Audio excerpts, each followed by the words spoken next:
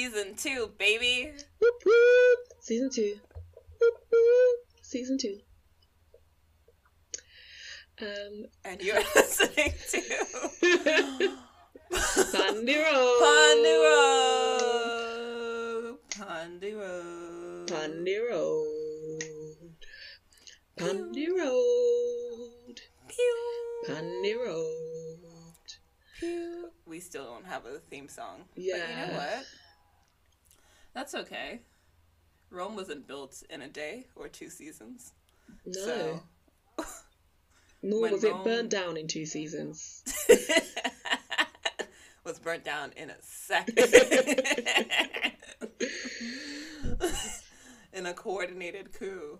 But unlike Rome's demise, we will get a theme song in however many seasons it took for the Real Housewives of Rome to be built. We will get a theme song, but for now you can just listen to our dulcet tones singing to you. And I think they'll miss it. You know what I mean? Yeah. They're gonna be hitting up all of our socials saying, "Bring back the singing." Agreed. You guys are so good at it. I can't guarantee I'm going to stop singing even when we have a theme song. I'll be honest with you. I will just be singing over the top of it, harmonising, if you will. Maybe a little bit of syncopation in those beats. Create a little round. Who knows? I will be playing the triangle. That'll be my contribution, that little ding. Listen, the triangle, percussive instruments are so key to all music. Don't sleep on the triangle, guys. Don't sleep on the triangle. But yes, welcome back to season 2. Should we introduce ourselves? I was gonna go Happy New Year, but yeah, we should probably let the people know who we are. Yeah. And it's season 2, and it's season 2 of Armageddon. Wow. Listen, we started in the final season of Humanity, and we have continued into season 2 of the final season of Humanity. We are nothing if It's not like consistent. It's just like, the ending of every major young adult novel, and whenever they moved it to movie format, and they're just sort of like, I forget what the last Harry Potter movie was called, but it was The the Deathly first one that Hallows. Yeah, and I was like, part 1, Yes. part 2. Yes. Let's stretch out the demise for as long as possible. We need to make money off of this heartache and devastation. We're just, when life imitates art and then imitates life again and then back to art. Yeah, like an endless circle, like just an incestuous circle of light imitating art. It's a time loop we're stuck in. Like Tenet. I think that's what that's about. I don't know, I haven't watched it. But yeah. It's, I can save you and just say don't. You've watched it. Do you know what it's about? Listen, we can talk about this, but I think we should introduce ourselves. We should. I am the Right Honourable Leisha. Oh, why did I choose a military term? I don't like that. Okay, fine, I'm rolling with it. It works because I've been watching Star Trek, so that's actually the route I was going to go. Okay, I'm rolling with it. I'm Emperor Scissor. Wow. I don't even know who I am. Excuse me, sir, who are you? What are you doing here? It's the time loop. Welcome to our podcast. Where we're here. Chat shit, get banged. No, we don't really do that. We just... My mind immediately went to, actually getting fucked. Because I'm PMSing right now. Lord have that is mercy. the only thing that's registering Lord for have me. mercy.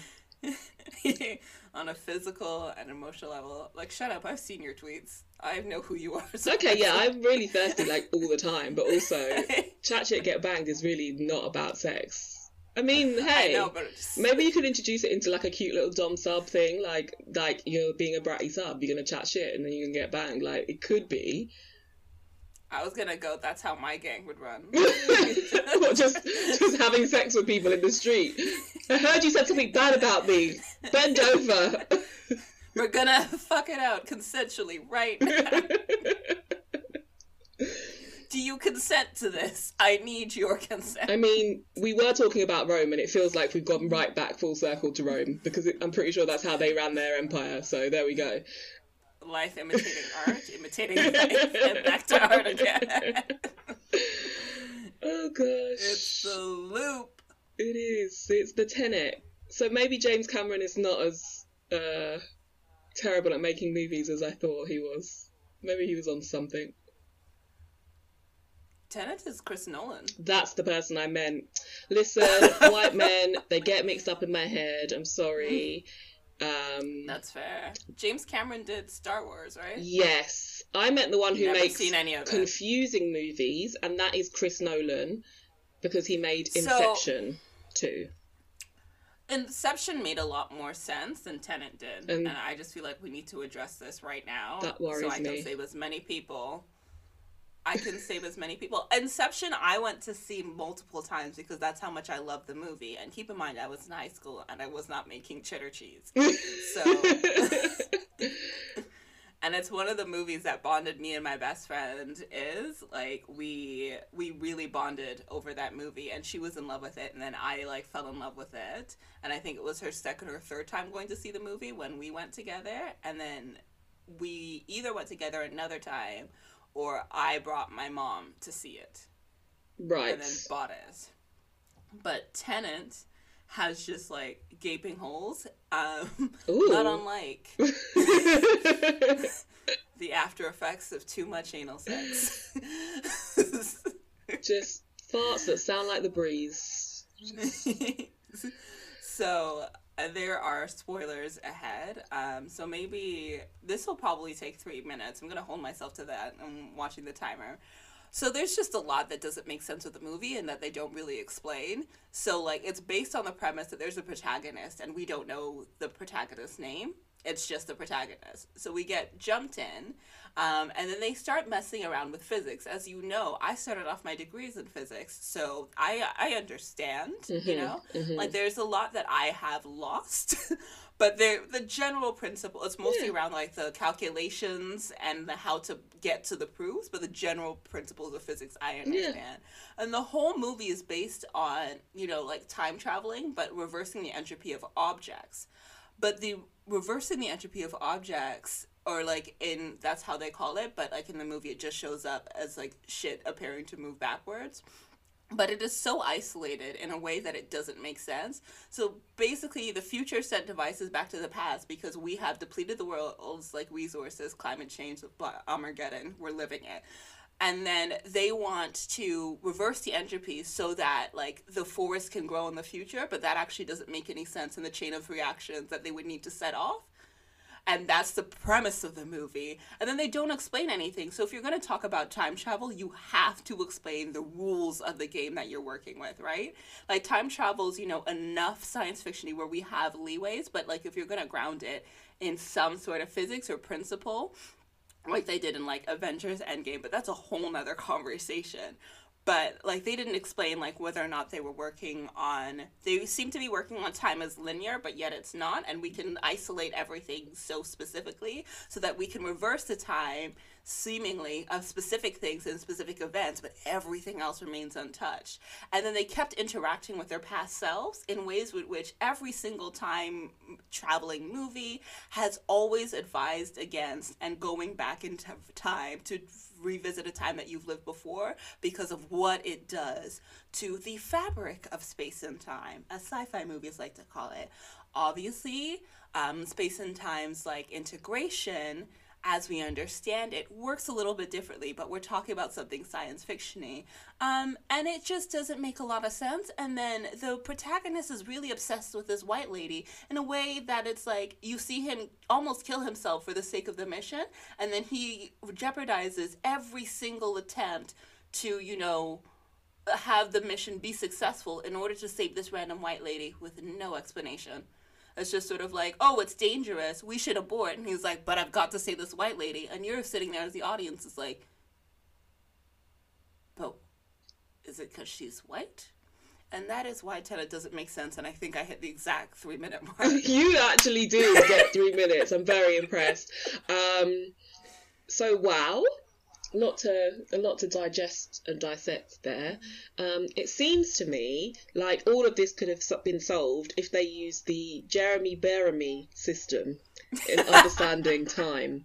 Maybe they were just stuck on the dot on the eye, and that was the problem. I don't know. It was nowhere.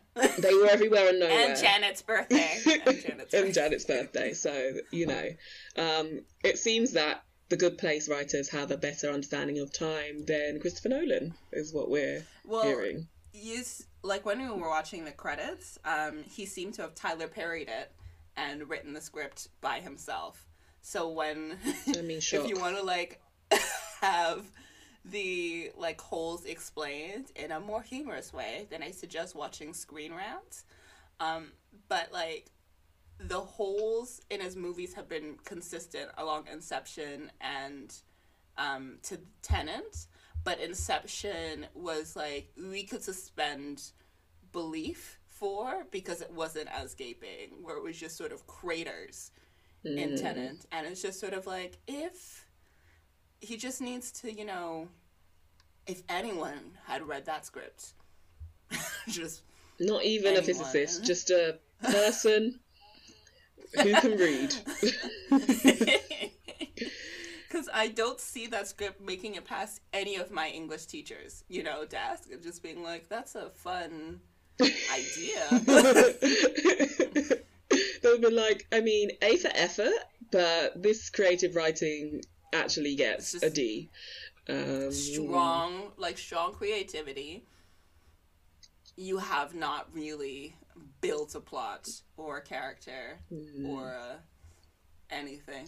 And I keep just feeling like I really want to like John David Washington, but the roles he takes makes me not like him.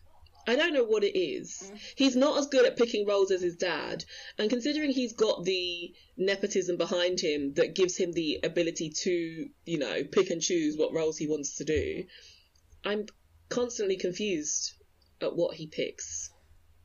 I'm going to be very honest with you. You don't know who he is. With our audience. Up until Tenet. And then I went to see this with I was with friends when we were watching this, and it wasn't until her man kept saying like, oh, John David like Washington, and I was like, who's that? And then they mentioned Denzel. I had no idea Denzel Washington had a son. None whatsoever. Yeah. Well, I feel like he hasn't spoken about his son until his son was of the age to be in movies, because I don't remember him existing and then he kind of appeared. But I saw him in something and I was like, oh, this man is fine. Who is he? And I looked him up because I always look people up in movies. I did at the time. I don't know what he was in. The character he was playing, I found attractive. And I was like, oh, is this Denzel's son? And then once I saw it, I couldn't unsee it because actually the way he speaks is very similar to Denzel. I'm also going to be very honest with the people and you, because our relationship is built on a lot of honesty. I have maybe seen one Denzel Washington movie in my entire life, and probably not to completion. Wow. I mean, okay. What movie? Oh, you don't even remember it. It's fine. There was a house. I don't know. I just remember Man on Fire. I was young. It was when Blockbuster was a thing. Okay. TBT will always remember. Not Man on Fire then. And my mom did this thing which she had every right to do, but I, as a child, found very unfair, where she would get her adult movies, and then I wouldn't really be allowed to see them, and then once she and my dad were watching a movie, Denzel was in it, I came down for a bit, and I was shooed out of the room, because it was not... I was allowed to watch part of it, and then they were like, yeah, this movie's not for you. No, he's quite violent, so that makes sense. I just remember being a child, so... Okay, well that's fine. I definitely haven't watched all of Denzel's movies. I just am aware of him and his presence from a pop culture perspective. Man on Fire is a brilliant movie, though. Incredible. Yeah, well, if you did watch Denzel stuff, you would know that John David Washington does actually have a very similar speech pattern. So once you realise it's his son, you're like, oh, yeah, that makes sense. but he just keeps taking roles that I don't really love. I mean, KK Klansman, is that what it's called? Oh, that was him? That was good. Yeah, that was him. I was almost going to see that. I enjoyed it as much as I can enjoy a Spike Lee movie, which is like, I like him, but it's very glaringly obvious his views on the rest of the diaspora. And once you see it, you can't unsee it in his movies, and it always makes me feel a bit icky. But that was not a bad movie. But then also the whole thing with him and Zendaya making this love movie, which actually looks like it's going to be very good, but can I separate the fact that it looks like a grown man arguing with his teenage daughter? I'm not sure.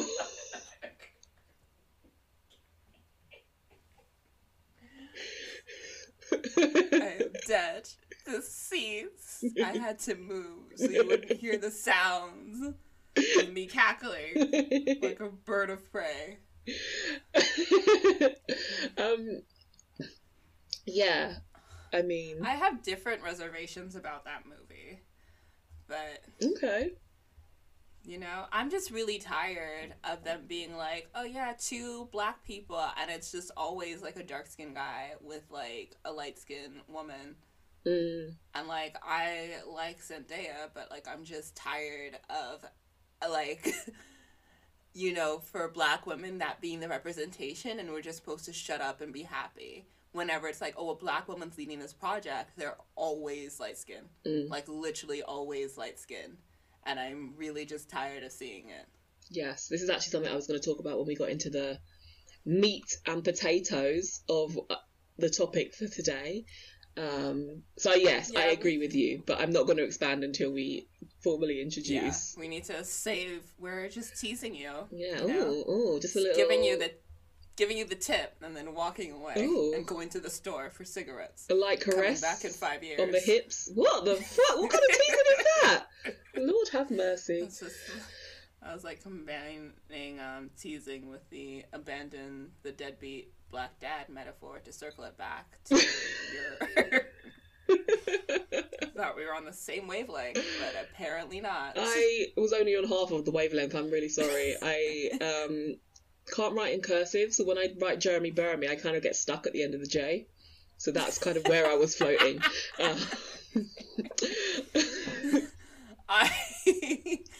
I thought like writing cursive was the epitome of adulthood, so I made up my own cursive writing before I was taught. And I wrote, I think, every single diary entry from 6 to 8 in it. And I remember going back to my diary being like, writing it at the time, being like, I'll always remember what this cursive code that I made up is. Literally not even a year after I've learned cursive and I went back to them and I was like, I have no idea what is this? Why did you think an E connected to an F in this way? What have you done? I don't even know. Like, there is nothing. It's like, what kind of... I'm gonna need a cryptographer to be very decode this. This is a new military cryptography. Like, this is how we send confidential messages from now on. Invented by a 6-year-old. Okay. How are you? Oh, I was about to ask you first. I poked you first. You did. So, I am fine. I always use the word fine when I mean there's shit, but is it new shit? Probably not. I mean, the world is really on its final series right now, and I'm not quite sure how it's going to end. Sometimes that makes me panicked. Other times I'm like, meh, you know, we have been through a lot of shit and I really can't put any more emotions into this, so I'm just going to watch it burn. But by the time this comes out, see, now this is interesting because should I do a little future prediction? By the time this comes out, Trump will have had to be dragged to the inauguration. His tie won't be done up. His hair won't be done. He will not shake Biden's hand. And there will be another attempt at a coup. by... He said he's not going. The Proud Boys. Yeah, but I was thinking, is he allowed to not go? Because I don't think any president has ever not gone, have they? Just because they haven't doesn't mean... It's the same way, like, no one had left the royal family before. Just because they haven't doesn't mean that they can't do it. This is true. I just thought there would be some kind of legal requirement to hand over in that way, but... The legal requirement was just to ratify the whole transition. There is nothing, to my knowledge, that states that you have to. It's sort of like a courtesy thing. Fair enough. Well, I guess the thing for me about it all that is wearying, because I'll be honest, nothing Trump does ever really surprises me anymore. Like, it doesn't. I think we've reached peak Trump, like, a couple years ago when we realised, like, this nigga's just going to do what he wants. Cool. What actually wearies me more than Trump, who has shown his colours very much, is everyone being like, I can't believe this is happening. Or, like, this is not America. What a world we live in. And it's just like, see now, when we were protesting, this is what we were kind of trying to tell you is happening. Like, none of this is new, and none of this should surprise you. And this is very much America. And every time people were like, this is the worst day in American history, I was just like, I don't know what to say to you, because how about when you killed the indigenous Americans' cattle so that they couldn't eat and had to starve to death? What about the times that you brought slaves over? What about the time you started a war over whether or not you could keep slaves?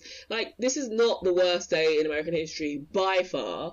And I'm just a bit weary of white people constantly being like, oh my God, I can't believe this. Where is this coming from? And it must be those white people, not me. I'm a good white person. So yeah, I'm doing fine, but also just a bit fed up. And like, do I want to continue to pretend that I don't know.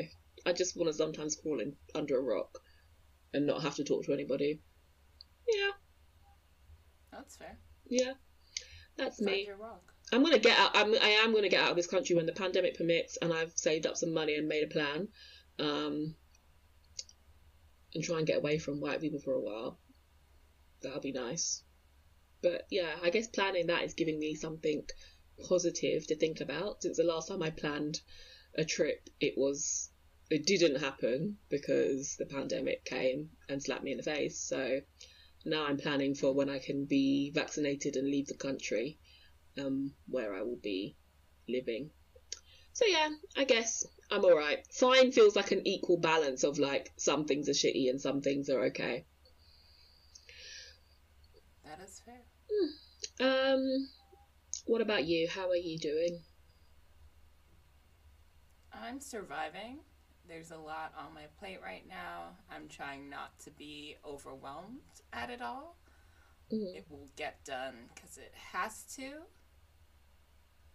Other than that, just same old me. Just being more like protective of my energy, because like I've ducked out like of a lot of things, and I've retracted my energy in a lot of ways, and people started to ask me about it, and then I just sort of ignore those messages. I'm just sort of like, because I've been it's just continuing on this journey of being like very intentional with my energy. Yeah. And the things that I want to get involved with, and even like extending to people who I want to get involved with, and just being like, my energy is not best used in this way, or really just in this way. So I've just found myself retracting a lot, which is great, because it means that hopefully I will just continue to flourish and thrive and be well beyond all measures. I love that for you. I mean, obviously not the surviving. We want to be thriving, but actually, guarding your energy. Surviving is thriving at this point. Well, here we go. In a few years, we'll be... No, I'm not putting... That's too long. Let me not do that. I take it back. We'll be thriving soon. But in the meantime, do whatever you need to do with your energy. Yeah. Full on retract mode. Yeah. I've been like that for, well, most of my life. No, but definitely the past year, definitely, at least. I've done it intentionally, shall I say, over the past year, whereas before I think it was just a result of me burning out and not really having control over it. Now I'm kind of protecting my energy to avoid that situation. So yeah, I'm with you on that. That's very good. Very, very good. Decolonization. Decolonizing pussy. Pew, pew, pew. That was beautiful. Meow. That was really beautiful. Pew, pew, pew. I'm going to isolate that sound and that will be our new jingle for decolonization. Pew, pew, pew. I love it. I love it. It has a lot of reverb. Okay, I'll work out how to put the reverb in and just like let it go wild. Because I am a sound engineer. What Do have you want to go first? Or... Okay. Okay. I guess I'm going first. On top of retracting my energy and being intentional, I have been communing with the life force of our planet, aka our ancestors, very regularly. And it was like a part of my goals for this year. I won't even say resolutions, because it's just sort of like a target. And it's to develop a consistent spiritual practice. So I've started something which is going to help with that. I don't think I'm going to talk about it, just because I want to keep the audiences separate, to be very honest. Okay. We'll see. We'll see if I feel. So, been really, like, focused on that. And it's really nice, because I am harnessing the energy in a way. And trying to make it like more of a ritual so it doesn't happen accidentally. I feel like a lot of the time, like, it felt very like one-sided, and there would be like spikes and sort of like the messages and the links and the tethering, and then it would go silent, or I'd feel like I just can't access it. So my whole goal for this year is to make it pretty consistent and not just be like, okay, I have no idea what's going on. Like, I usually, since I've got like tarot cards over a year ago now, I would do like readings for myself intermittently, and sometimes I'd read the cards and have no idea what they were. It was just sort of like looking. I was trying to think of an analogy. Nothing's coming to mind. Like that. So you're just like, hey, what is this? And just being like, I could read like the textbook definition for this, but this may not actually like apply. And a lot of it seems like contradictory. So yeah, that's what I've really been focused on this week and will be for this year. I winked and finger gunned at you. Cool. We love to see it. I'm sure the ancestors are also happy to see you. You've gone very quiet. Why? I don't know. I've gone very quiet? Now I think it's fine. Whisper, But whisper. it could just be me. Ignore me. ASMR. Continue. Whisper, whisper. ASMR. From the top, make it drop. That's what Talking wop, wop. That's somewhere I found a video of myself when I was like 15 whispering on a video because apparently everybody else was asleep, and I realised that I started the ASMR trend before it started, and I wish I'd uploaded it to YouTube, because for some reason when I was whispering it was very like something about the way I was whispering was very, and I was like, this is ASMR before it was a thing. On millions. Listen, I wouldn't even be doing this podcast, and I probably would, but I'd just be like, I'm so You would rich. have met, because you would have been so rich. Oh, that's true. I'd be like, who is this peasant? Not rich. That's what I was thinking about today, because today's like wash do my hair day, And I was like, I started taking care of my hair 8 years ago. No, 7 years ago. Yeah. And when I remember going to YouTube and there barely being anything, and I remember having this thought at the time and not really acting on it, being like, oh, I could start a YouTube channel about like my natural hair journey and understanding how to take care of my hair, because it's not like I haven't been natural, I just never learned. I too could have been sitting with Jackie doing a little hair makeup collab sesh. My hair has grown significantly. It's not the like length that I was lied to by all these 4A YouTubers. What I'm finding is that like a lot of the YouTube for type 4 content is for people with type 4A or like type 3C. And they're like, oh yeah, like look at how long I got my hair, and you're just sort of like, but my hair doesn't look quite like that.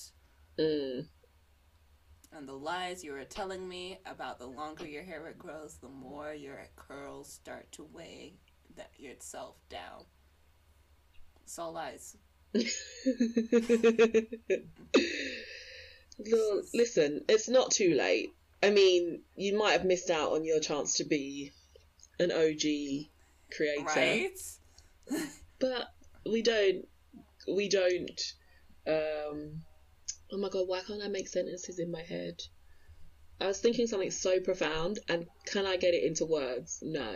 It's because English is the tongue of the oppressor, so I felt you. In the 5D, we have touched. Listen, you know exactly what I was saying, and if the listeners did, I hope so. If not, I'm sorry, but you need to develop some 5D communication, because simply speaking in English does not work for me, which actually links quite nicely onto my decolonization for this week. Well, ongoing, actually, but we'll talk about it this week. So in my kind of effort to examine how ableism presents in my life and in society as a whole, and what I can do to kind of decolonize from that, I've just been getting a lot more in touch with my non-verbal self. And yes, I'm aware of the irony of talking about this on a podcast, which is exclusively vocal. However, I guess I've just been coming to terms with the fact that actually there are many times in my life where just I'm naturally non-verbal, and I have had to, in the past, force myself to speak or just withdraw from communication with people full stop, because they don't really know how to deal with me not speaking. And it's kind of like, unless somebody is registered as deaf or hard of hearing, people don't expect you to communicate in a way that is non-verbal. So I've just kind of been sitting with that and noticing more when, for me, I'm naturally non-verbal, having peace with that rather than trying to, get out of that, and trying to work on ways to communicate outside of verbose narratives. And actually, my mum very cutely bought a laminator so that we can make little cards, so that when I'm not speaking, I can just show her cards, because sign language is the goal, but as I am struggling with even my native tongue at the moment, adding other languages is a slow process. So in the meantime, we're going to make some cards with some written and visual prompts on them, so that I can communicate with her, at least, without speaking. So yeah, that's kind of what I've been focusing on at the moment. I love this. The only thing I want to point out is that I have learned recently that the deaf community doesn't like being called hard of hearing. I don't know what the term that is acceptable to them is, but I remember hearing that and then just crossing it off my list. That is very interesting, and thank you, because the deaf community that I'm following on Twitter very much have been using it, but I will take that on board. Yeah. Trying to be, I know at least for me, I'm trying to be as like, which one is what are the terms that have cost the least amount? Oh, 100%, I'm with you. Controversy. And sometimes it's hard to know if it's just like one person likes saying something or if it's like a community likes it. So it's like, just, that's why it's important to have a diverse range of voices that you listen to. So yeah, because it could even be a thing where it's like if you're outside of the community, they're like, it's an us word, it's not a you word, which is very fair. So I will just stick to deaf, as we know that is a term that is encouraged by the deaf community. Yes. Well, I love that. Yes, thank you. Communication. Okay. Did you hear that? No, you didn't hear it, don't worry. Ignore me. It didn't happen. I did, and then I heard your immediate panic. I thought I'd muted the TV. I had only paused it, and Sky had decided that it was done with pausing and wanted to play. So that was the panic, FYI, listeners. I was not smooth. I'm sure that SZA was like just ignoring it so that I could be super smooth about it, but smooth isn't in my blood. I'm a very panicky person. So I feel like I should just address it outright. Sorry, I fixed it now. It's like me when I'm trying to be covert in my meetings and I'm just on Instagram and then my phone volume isn't on silent and I accidentally switch to Reels, which are fucking loud for no reason. And Instagram now has a new feature where it'll play a reel even when the app is not open. What? Yeah, I was going to demonstrate and I was like, this is just going to be an oral assault? Yeah. Yeah. Oral. I feel like I have to say that word so slowly so that I know I'm not saying oral. Oral, no. Oral assault. Yes. But yeah, like you'll switch to, at least on my phone and device, I'll accidentally click Reels. I will exit out of the app and my phone will be playing on like what is going on, and then it's always Instagram.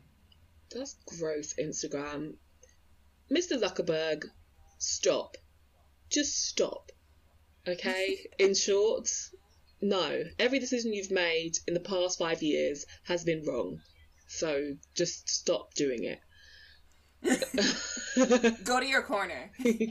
Go. Yes. Go answer Boosie. Boosie's suing Mark Zuckerberg.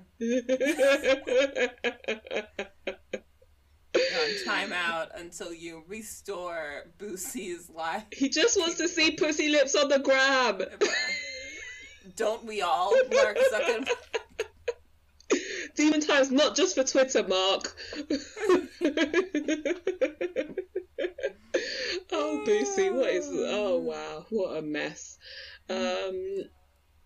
Yes, okay, we're going to move into we're going to talk now. We're going to go into the topic, aren't we? We're going to talk about it. Yeah, it's about... No, you can't do that and expect me to know what song you was expecting. You started with a rhythm and a melody. I was going so many directions. Like, it's my brain short-circuited. Okay, fine. Because I was just going to be like, we're going to talk about love, and then I was just going to be like, what's love got to do with it? And then I was going to do it to the tune of let's talk about sex, and then I was just like, and then my brain just... It just couldn't. Okay, fair enough. I thought you were looking at me like I must know from the 2 notes you did what song was meant to come up, and I just didn't know what it was. I didn't. That was... this podcast just needs to move to non-verbal communication because that's where we thrive. Yes. Listeners, I'm sure you'd enjoy listening to us not make any noises. Maybe we just sit in silence and stare at each other and laugh occasionally. Yes. It sounds like a groundbreaking podcast. Yes, okay. Now my brain has blanked. Thanks, ADHD, because I can't think of any song with love in it, and there are so many. Okay, I'm gonna do the one you said. What's love Never knew got to do? what you were missing. Hold on, what is that? Keisha Cole. I'm just singing it badly and off key. Oh, okay. I thought you knew by me belting love. Everyone knows love. Never knew what I was missing. I found you. It's Keisha Cole, guys. That was beautiful. No, it was beautiful. I don't know why I'm laughing. I'm so sorry. It's perfect. I'm a professional singer. You know what's actually really funny? Somebody on Twitter posted, obviously I'm assuming it's just a white media company, reposted the fact that Ashanti's and Keisha Cole's versus is postponed yet again due to COVID. Mm-hmm. Ashanti tested negative. And then they put Monica up, but I was just sort of like, I don't know what anybody except for Ashanti looks like, so I would have been easily fooled. Because I remember seeing Keisha Cole talk to Nicole Bayer recently about being a chef, and that just popped up on my Twitter feed, and I think it was on like Strong Black Lead or something, and I was just sort of like, the name suggests to me that you were a singer from my childhood, but nothing else is. The face blindness is real. I just never know what celebrities look like. Like, I have to really, like, consume a lot of your content and have a deep bond with you that spans the 3D. It exceeds it. And if I don't... then you are just any person on the street. Yeah. What a sad life. For them, not for you. For them, not you know, just not being known by you. It's their loss. I'm sure they are staying up a lot thinking about it. Because the designer I follow was like announced, revealed their relationship to a famous like rapper, and everyone was in the comments being like, "Oh my god, you two! I can't believe!" And I was like, "Who the fuck is this nigga?" Like, I mean, to be fair, with rappers, I feel like there's just too many for me to keep up with. Like, a decade ago, there were like 10 rappers. No, there weren't. There were 10 rappers, okay? To you. And it was easy. I knew who they were. Who were the 10? Who were it? Count them. Count. Jay-Z, Nelly, Nas, Eminem. There's 4 rappers. Common, Lil Wayne, Lil Kim. No, wait, was she still making music 10 years ago? I don't know. Foxy Brown. I've got it to 8. Look, there were 10 rappers. Now, every letter of the alphabet is consumed by a rapper. And I don't know who any of them are. Okay? I only know who YBN Cordae is because he's dating Naomi Osaka. I was about to say Simone Biles. Oh, babe. Come on now. Come on. I don't know people. Okay. It's just like celebrity culture. I am so above it because I exist solely in the 5D. You guys think you're famous, but not to me, okay? The only people I see are ancestors. I have transcended humanity. I am solely in the astral plane, okay? I don't know you. I don't know who you are or what you're doing.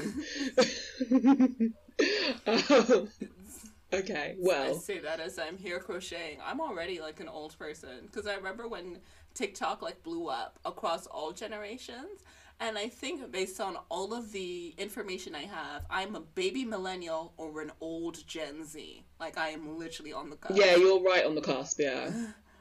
And then my cousin was like, yeah, have you joined TikTok? And I was like, listen, there are too many apps. I cannot do this. There was Triller, there was InShot, there was that Kriller. There was one that started with a C that wasn't Triller. I don't know what you're talking about. Like the short videos. Like, there were sequences of apps about making short, like, funny videos before TikTok blew up. Kriller sounds like those pastries called crullers. Are you talking about a pastry? No, I'm talking about an app. I don't think that app existed. I think you're making it up. Triller definitely existed. No, Triller did. But also, I will say, I'm an older millennial than you. Although not an old millennial. You're a baby millennial. Because Beyonce is actually an old millennial. I think she's at the top of millennials, and she's like 40. So she's not 40 yet. No, but like 40. Don't age the queen. Okay, well. She also exists outside of the realm. Essentially. Of time and space. Millennials could be my parent. No, they couldn't actually. That's too old. Okay, so I am a baby millennial, but I feel like sometimes like an old millennial because I never got onto Vine, didn't know about it. TikTok just... What do you mean you didn't know about Vine? No, like I knew it existed, but like whenever people are like, oh, this funny Vine, I'm like, what? Like the whole macaroni in a pot thing being a Vine, I was like, I did not know this. That's it. Yeah, apparently this is why I'm Gen Z. This is too old for you. You've got an excuse. You were like in your crib when this happened, but apparently there was a famous. I was in the womb, actually, in my chrysalis form. I had not yet graced Earth with my presence. Yeah, there was a famous Vine where the guy said to his mum that the macaroni in the pot sounded like pussy, and then she slapped him. I'm gonna have to look that up. And that guy, then everyone was like, oh my god, Cardi B referenced a Vine. And I was like, my god, I am just out of the loop. So Vines, no. And TikTok just feels old. I feel too old. Like, I only know TikToks from Twitter. Like, I watch TikToks on Twitter. And the concept Twitter's just like the universal arbitrator of all good content. So you know if you've made it onto Twitter. Yes. It's funny. Yes. And that's good for me. You don't have to waste your time. That's good for me because I just don't think I've got the mental capacity to try and decode another app and then try and work out what content is good for that app. I already struggle with like, should I post this thing on Instagram? And then I inevitably don't. I don't. Now I've got to be like, can I post this on TikTok? Is this funny? Or is it a dance? Is it a challenge? Do people still do the cinnamon challenge? What content should I create for TikTok? I don't know. It's just too much for me. That was 10 years ago. It's just too much. It actually was. When there were only 8 rappers, that's the era. Yeah, and 5 YouTubers, and Glozell was one of them. And I actually watched her do that cinnamon challenge. I was like, what's happening? I never got into Glozell. I mean, she was a lot. But that's when it was easy to go on YouTube and find a famous YouTuber because there were 5. I remember that's how I found out about Cheska Lee. I don't know who that is. Yes, you do. Okay, I'm looking them up. I know you do. I'm not sure if you follow her because she used to do MTV Decoded and then they brought it back. Lee. Cheska Lee. IMDb. Francesca. Is it this one? She was like, shit white girls say. Oh! That was the YouTube video that made her famous. Oh, yes. I know who that is. I do know I remember who that thinking at the finding out that she was married or about to get married to a white guy, and then thinking like, oh, this is interesting based on all the media that you've put out. I mean... Now they're divorced, and I am the seer of all worlds. Yeah, no, I actually follow her on Twitter, but I didn't... I know you do. I'll be honest, I didn't put together that that's who that was, because she looks different. She does not. She actually doesn't, but she was just wearing a blonde wig in these videos, and I didn't put 2 and 2 together. Just a Party City blonde wig. It is. I just really didn't know who that was, but yeah. Okay, yeah, no, I do know who that is. Lol. Okay, well. And I feel that this is a nice segue into our actual, curry goat and stew peas of today's episode. Red pea soup. Which is... I hate pea soup. I hate pea soup with a passion. I love it. Okay, we won't get into that because we'll get distracted again. If you ever want me to slap you quick, put pea soup. Okay. I mean, I don't make it, so I won't do that. I just like to have it mostly at 9 nights because we don't really cook it in my house. It's like a 9-night treat for me. What's a 9-night? Speak English. A 9-night? You've never been to a nine night with your Jamaican parentage and ancestry?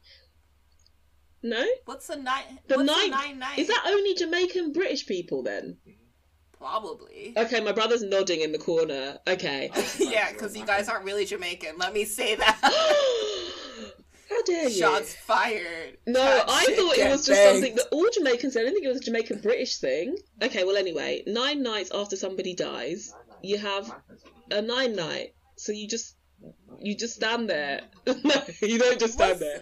It's like a little... For 9 nights, the 9th night. You get together, to 18 nights. you eat food, and you're like, so, it's been 9 nights, isn't it? Yup. That's pretty much it. Yeah. I thought that was is that only a Jamaican British thing? Who knew? I mean, I'm sure someone knew. Because there was a play called 9 Nights that I remember, and a book. Yeah. Mm. And I had no idea, but based on... I'm trying to find out who it was and if there are...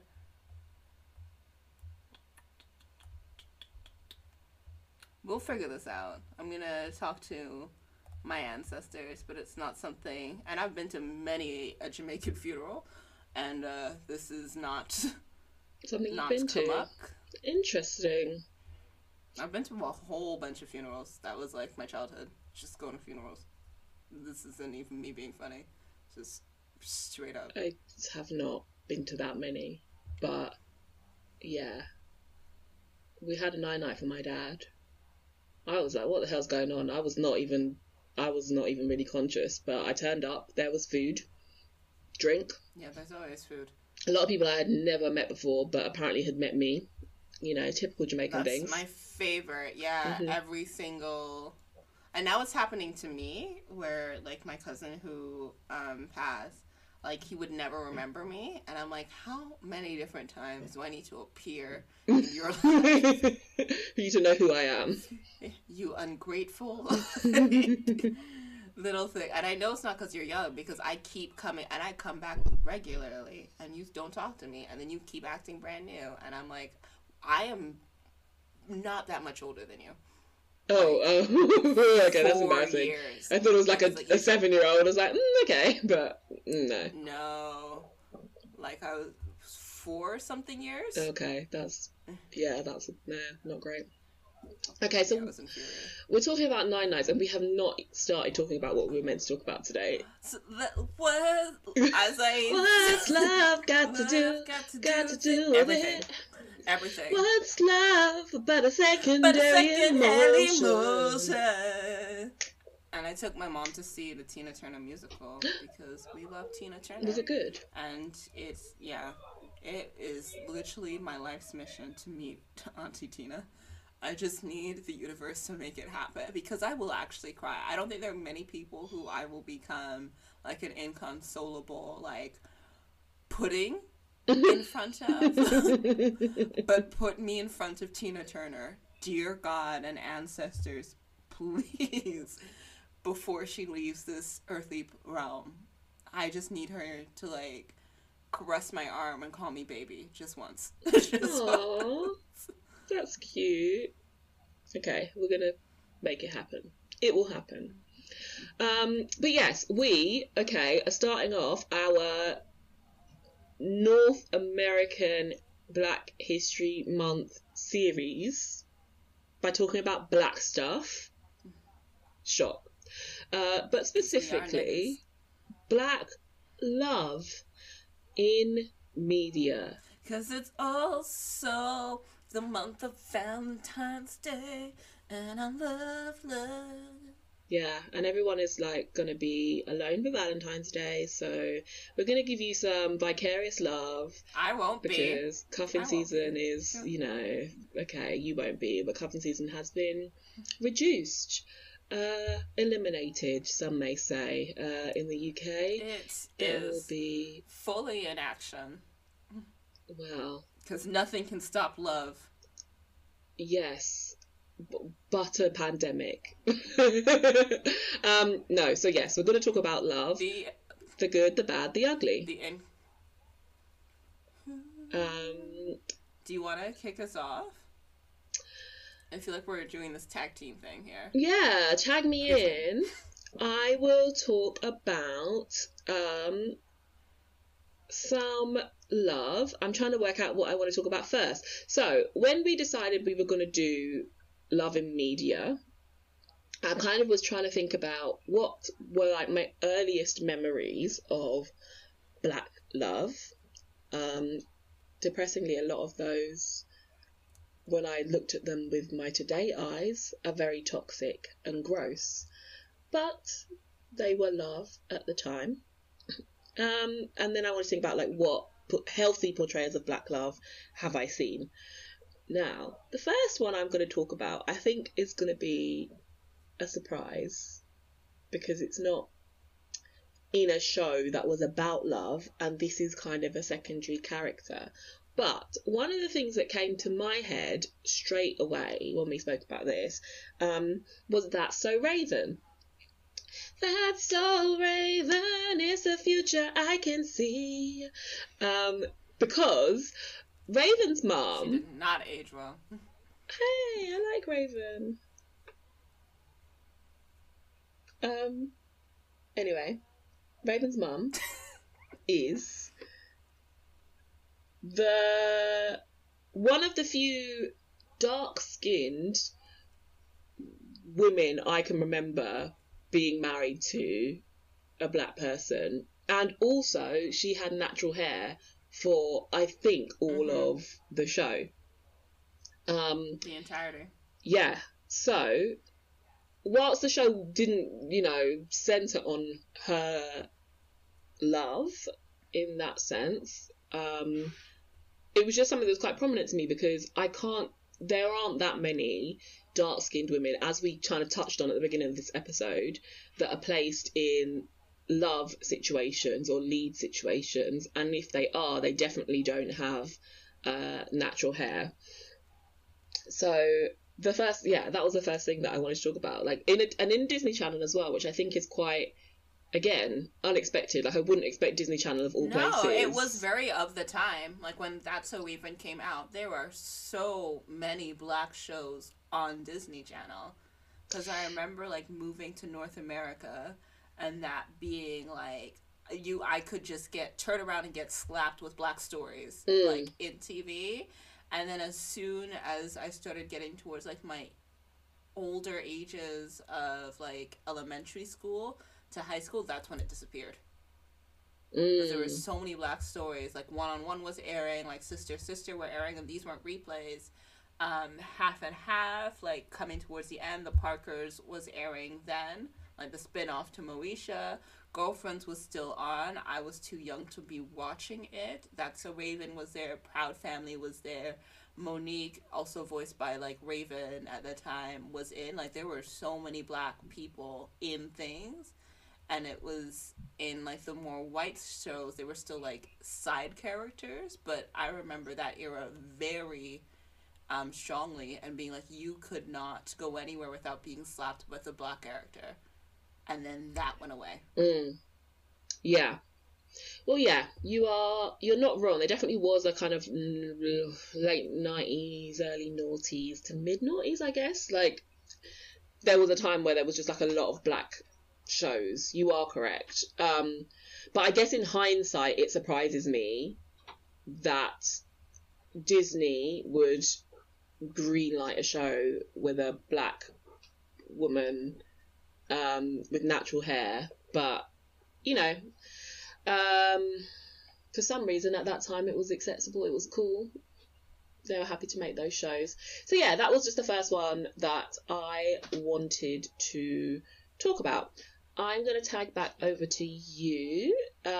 What did you want to talk about in terms of black love in media? It's just general, just thinking about like all the content that it consume and like what it means to me. Like I have a huge cultural gap in that like I've never watched any of the 90s classics, where I've always heard about I was gonna say Basketball Story, but that is mixing up something. You can't even remember what the movie's called. I think Sanaa Lathan's in it. Is that how you say your name? I have no idea. But like the 90s black love classics, I know I've never seen, and I've never really been interested in seeing them. But there's a lot that's come out. Like, even, it might be yeah, it was definitely 2 years ago, because it wasn't 2020, because as we know, the world ended. Actually, it might have been 2020. I'm thinking about the photograph with Issa Rae, because after that sort of drought that, you know, like we talked about, it was 2020. The photograph came out last year. I remember in 2011 being introduced to The Misadventures of Awkward Black Girl on YouTube, and being introduced to Issa Rae as being like a very, you know, like awkward, like sitting outside the, you know, conventions of blackness, where being in high school, that's where I felt, and not really being around like that many black people in a lot of my classes. And even though The Misadventures of Awkward Black Girl did not focus on black love, and it was actually making a point about, at least in my view, of like what desirability meant for a black woman in like an interracial relationship, but I really like fell in love with Issa at that moment, and what her representations like were going to do for black love, particularly being like dark skin, particularly being somebody who like has always like worn their hair, you know, natural, and then struggling with feelings of desirability as a result of all of that. And then seeing her, you know, come up with Insecure, as well as the photograph, and watching her and Lakeith Steinfeld. I have to be honest, I haven't watched the photograph yet. I also haven't actually watched the Misadventures. No, what was it called? We got Good Black. Whatever. Issa Rae's. Misadventures of Awkward There we Black go. Girl. It was both the things. I haven't watched either, but have watched Insecure. Obviously, we reference it a lot on this show, so that shouldn't come as a surprise to any listeners. And I do love Issa Rae, but I feel like you want to talk a bit about the photograph. We can talk about Insecure afterwards, but okay, please don't spoil it for me. Just give me general themes if possible, because I would like to watch it. The fact that you've not seen The Misadventures of Awkward Black Girl is actually blasphemous. That's fine. No, I don't mind you spoiling that for me. And it is fine, because you've not watched any Denzel Washington movies, so here we go. We're both being blasphemous this week. Denzel is not blasphemous. Issa is literally shaping the fate of our media as we speak. Denzel is a relic. No, he's not. No. Also, like, it was much easier to see Denzel than it was to see... Like, Issa never even came across my consciousness until Insecure came out. And I'm sure it wasn't the first season of Insecure either. I don't even know when... Actually, no, I tell a lie. I think Sky did pick up the first season when it came out. But then it didn't pick up the others until last year, I think. But anyway, yes. We've both done things, and we are where we are. Talk to me about the photograph, without spoiling it, because that is new. That did come out this year, and I do not... Last year. Oh my god, we're in 2021. Yeah, I mean, that came out last year, and I have a backlog of media, so yes. Alright, I'll keep it high level and try not to be shocked and humiliated at the fact that you've not seen Misadventures of Awkward Black Girl. But the photograph might actually be one of my favorite black rom-coms. It was just very sweet, and Lakeith Steinfeld, first of all, is fine as fuck, and also an amazing actor. His versatility, but we're not here to talk about his versatility. Also as a baby, which is just pissing me off that everybody fine has a baby. Like, that seems to be the new rite of passage. Did he have a baby with that girl that used to be in the Mindy Project? Yeah. I don't know if they're still together. Oh. Well, I think. Okay. I mean, like, it works out for me, because I, like, part of me is just hoping. that one day I will get to lick his face in a way that won't implode his relationship. But... Did you hear that he was moaning on Clubhouse for $300? Did you see that thing happen on Twitter? I also can't get behind all these pandemic, like, let's get together. But he was just moaning for $300? Yeah, so Clubhouse is this new app, which I am not getting because, like, I know what it is, but I was just... Well, if the listeners don't know, it's an app, a listening app. You just get in rooms and you chat and stuff and listen. It's just like House Party, but without turning your video on. Yeah, and it's all very exclusive, and you need invites, and it's in beta mode or whatever. Anyway, there was some Clubhouse room that was like, you can get, I think it was $300 if you, as a man, it was specifically for men, like, come on this Clubhouse room and moan. And then everyone was like, the kid is in this room. And I was like, what the fuck is going on? Somebody recorded it, and all I've got to say is, what is happening in this world? I was so confused, because I'm not here to judge people's moans, although I would say that his moan was not what I expected. Much higher pitch than I was expecting. But also... I'm going to have to look this up. It was just like everybody was responding to it like they were on some kind of one-on-one cam chat or something, or like sexting. And I was like, why am I just listening to random people moaning at each other? And they were like, yeah, daddy, yeah. And I was just like, why? What's happening? I don't understand. I don't know what the purpose of this room is. And it was just very confusing. Just being further and further disconnected from touch just does some things, you know? Really, it does. People are starved. And OnlyFans is not giving them what they need. Remember last summer, we're getting too far off topic, but it was just like on Twitter, all the girls were like lusting after various Disney animals. And I was like, it's just like, oh, is it just me? Or was Scar kind of fine, though? I'm like, why is this a huge internet discussion? We were talking. I was like, But also relatable. Not really Scar, but teenage Simba. No. Okay. All right, so back onto the photograph. So it's a parallel love story where May, which is Issa's character, finds out more about her mother and her how her life and how she loved, because it features our other bae, Yolan Noel.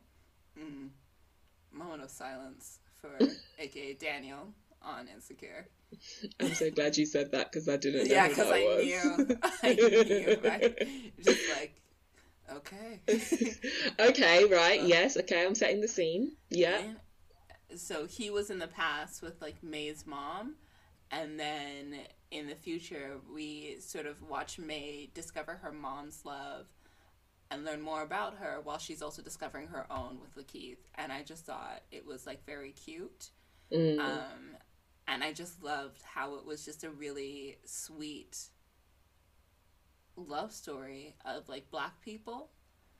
And one thing, now that we're seeing a resurgence in the Black love in the media, and I'm a big old whore for rom-coms, and like for such a long time, all like the Black stories were, you know, like the traditional like Black American tales, and they were very much tied to the church and to loving like somebody who was either really involved in the church, or church being like a huge like backdrop of the meat of the movie, which, you know, the only son who could ever reach me was the son of a preacher man. Sorry, I just had to get it out because it was playing in my head as soon as you said church. Carry on. And I dated a preacher's son. Did you? Yeah, that's a story for another day. But like, that was just never something that I could relate to. So I was always, you just keep bopping. Yeah, no, it's in my head. Like, I think I've got echolalia with it now. I can't stop it. So I'll try not to bop too much, but just carry on. It's fine. You're bopping as you're saying. I'm just gonna have to not look at you, but you know, like it's just part of like seeing myself. It's like I could never see myself in those stories, which is why I wanted like a neutral Black love story, where it's like the photograph played into. And I actually watched Have Yourself a Merry Little Christmas with the Queen, Kelly. You're bobbing. I'm sorry, I can't stop it right now. Like, the song is just in my head. Hello, autism. There you go. That's my ding, ding, ding autism plug for this week. The sound is repeating in my head and I can't stop it. So, and I can't not move when I hear songs in my head either. So this is for the rest of the episode. But Very Little Christmas is with Kelly Rowland, and I think she's going to be the new face of Lifetime movies. And I really liked it. I really, really liked Merry Little Christmas. And then there was a part 2. But I'm not sure if it was just called Merry Little Christmas 2. Oh, okay. I didn't know that. I didn't even know about the movie until you told me about it. But I'm all here for Calandria acting and giving us some romance because she's so gorgeous. She can actually act because Beyonce can't. And that is just an honest... Oh, B. We love you for trying, though. But yes. You're good at so many things. She can act, that's a definite plus. And she's just lovely to look at. And who wouldn't want a romance with her? But I'm interested in, like, the Black love representation in sort of any media that, you know, changed you in some way. What a question. Changed me in some way. It's because I exist in the 5D. Oh, I have to think. I have to think about what's changed me. Because also I tend to forget a lot of what happened in my life. So even remembering it happen, I saw it, is a struggle in and of itself. Yay, trauma. No, I digress. Okay, what changed me? So I think, right, Girlfriends changed me. And I haven't rewatched it, and I think I might not rewatch it because I think that it needs to exist in the place that I saw it at when I was younger. Yeah, where I'm not like, oh, transphobia, first episode, please, no thank you. But I feel like, especially because a lot of media that I was consuming at the time was white, having it with 4 female Black leads, being loved, I just think that was quite a new thing for me to see an ensemble cast like that, because I guess I'm getting a parallel in my head. Not that the style of the shows was similar, but at that time I was very much watching a lot of Sex and the City, and obviously like there's no Black woman in there. The only time there's like Black men in there, they're very fetishized. Gabrielle Union's in Sex and the City. What? Who is she? When was she in Sex and the City? What? Yeah, it's like I'm pretty sure that this is true, but let me just continue. Okay, well, regardless, the main characters were 4 white women anyway, so it very much centered around their love, and then any Black people in it was like when Blair Underwood was in it, I mean, he's fine, but like it was just, you know, it's not really centered around Black love. So it was just like seeing that kind of similar ensemble cast and the ups and downs, but with Black women, and also with them kind of asserting themselves. That was quite seminal to me, I would say. I'm not sure if I'd say pivotal. But also one-on-one was big for me. I think just because I really fancied, what's his name? Even though he's a light bright. What is his name? I actually forgot. Oh, with the eyes? Yes. Yeah. I didn't do enough research for this episode because I always forget people's names. Sometimes I'm really good with names. Like, it always scares people how I can remember actors' names when I see their faces. But if I don't see their faces, I cannot, I just can't.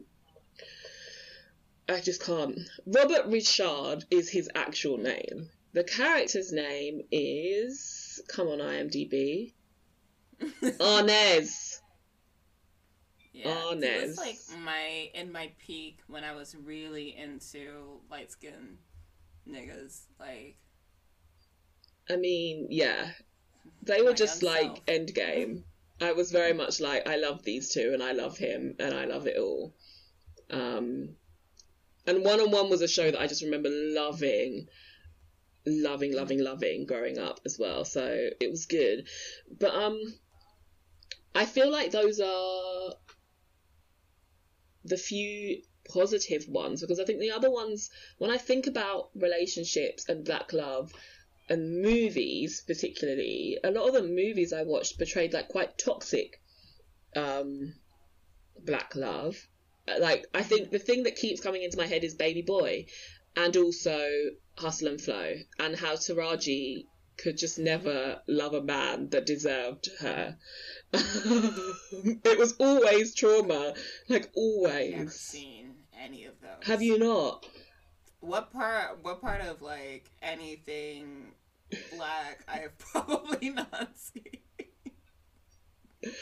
Black and Iconic? Okay, well, fine. Baby Boy is something I had watched and rewatched when I was younger, although I haven't watched it in years, and I really only remember certain bits of it. Also, they keep putting that sex scene on Twitter, so I've seen that bit quite a lot recently. Like you said, the girls are thirsty and they're lonely, and touch is an issue right now. People also keep putting anime, like not hentai, like literally sex scenes in anime on Twitter, which is like cool. Anyway, I digress. We're just all horny. Yeah, we are. Because I loved Hustle and Flow. Love it.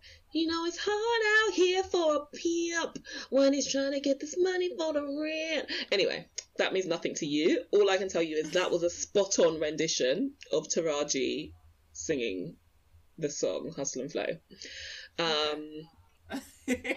But yeah, in those shows, it was very much like the black woman was secondary to the black man, and actually had to uphold she had to suffer a lot of trauma to help the black man get to wherever it was he needed to be. In the case of Hustle and Flow, for him to hustle and flow.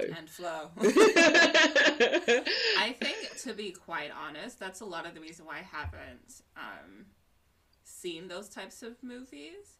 Is because, like, my mom, shout out to Mama SZA, like, has always been very picky about the type of media that she consumes when it comes to modern day stuff. So growing up, I watched a lot of black and whites, and when I'm talking about old movies, I mean, like, real old movies, like movies that were made in the 30s and 40s and 50s, like actual old movies.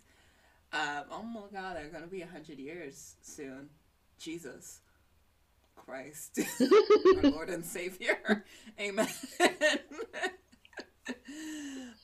I thought you were going to kick off with Preacher Son, but no. We're not bringing that back. But, like, and I think that's, even though my mom is a light bright, and she's going to kill me for saying that, because she does not see herself. You've seen my mom. You know it's just the amount of, like, suffering, which is why, like, I was never really interested to the point where I had, like, a huge aversion to, like, black stories being told by black people, because it was the way that they represented, like, black women that never sat right with my spirit. It wasn't just like the church, it was just the amount of suffering that black women had to go through, and it was like they were never, like, celebrated even in our own stories. The one thing I remember, though, of Deliver Us from Eva, was starring Gabrielle Union. I looked it up. She was not in Sex and the City. I don't know who I'm thinking of, but I know somebody other than Blair Underwood showed up in Sex and the City. Are you thinking about the movie and Jennifer Hudson? No. Okay, I don't know then. I've seen Sex and the City multiple times from start to finish. So I'm going to have to go back and hunt down this black person who I know is in the show. But, like, Deliver Us from Eva, where, you know, like, the strong angry black woman was actually humanized in a way, and I may be giving the movie too much credit, but I did see it recently. I saw it last summer. And I thought the sex scene was a lot spicier than it actually was, because I watched it when I was a lot younger, and I remember being like, ooh. And then I watched it last summer. It's like, we barely see anything. The like, most take off your... disappointing thing for me is remembering old things that I thought were really, really saucy, and then realising they were only saucy because I was 8. And then going back to watch it and just being like, oh, that was it. It's like, where's your penis, LL Cool J? Whip it out. We want to see fluids.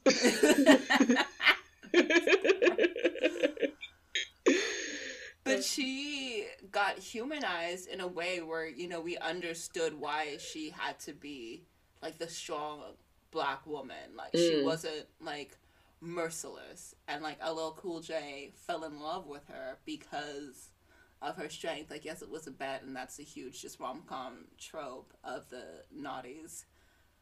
But I think that's the taste breaker, as it were, for black love representation in film, where now I'm more interested in like the stories of black love that come out now, and I'm way more receptive to that, because I think there's a higher chance of them, you know, not showing dark-skinned black women in particular having to go through the ringer, you know, and seeking sort of validation through like interracial relationships. And speaking of Gabrielle Union, because she's today's sponsor, shout out to you, Gabby.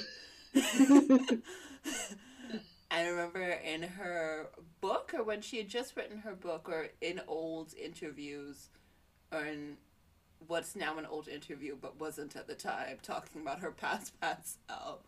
Remember, she had a face. Okay. She's getting meta. I am a 5D human. Where she was talking about, like, why she sought out, you know, affection from maybe not necessarily, like, white men, but, like, light-skinned black men, because we were talking about desirability, like, being dark-skinned and being validated by somebody, like, Robert Richard. Richard.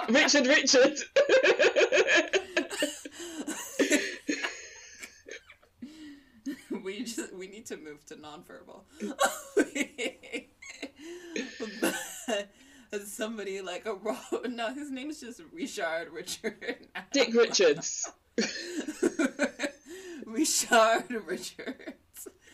Was like somebody to, you know, like desire after, because there was a particular like validation like in the black community, and being so like where light skins get like transcend in a certain way because they're exotic enough for non-blacks, and yet they still are black, where like dark-skinned women just get shat on from kingdom come, and then to be desired by somebody who sort of quote-unquote transcends. Obviously there are a lot of like socio-political like implications with that, but just from a like a very baseline thing, saying like, oh, they transcend that, so there's a part of my worth and my desirability that gets validated from them wanting me.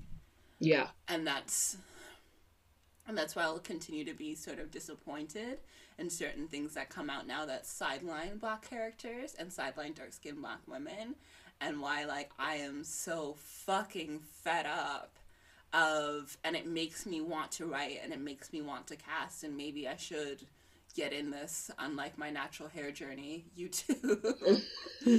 Maybe I shall answer the calls of my ancestors, and write something and cast it, because I am tired of like black women in particular being told like, hey, you guys have, you're leading this, and then it's somebody who's already meeting those expectations of desirability. They're not dark skinned. They are, you know, have the right kind of curly hair. They're the right kind of pretty. They are the right kind of mannerisms, which is why Issa Rae spoke to me on such like a visceral level, plain, actual projection. And I am so eternally grateful that I found her when I did.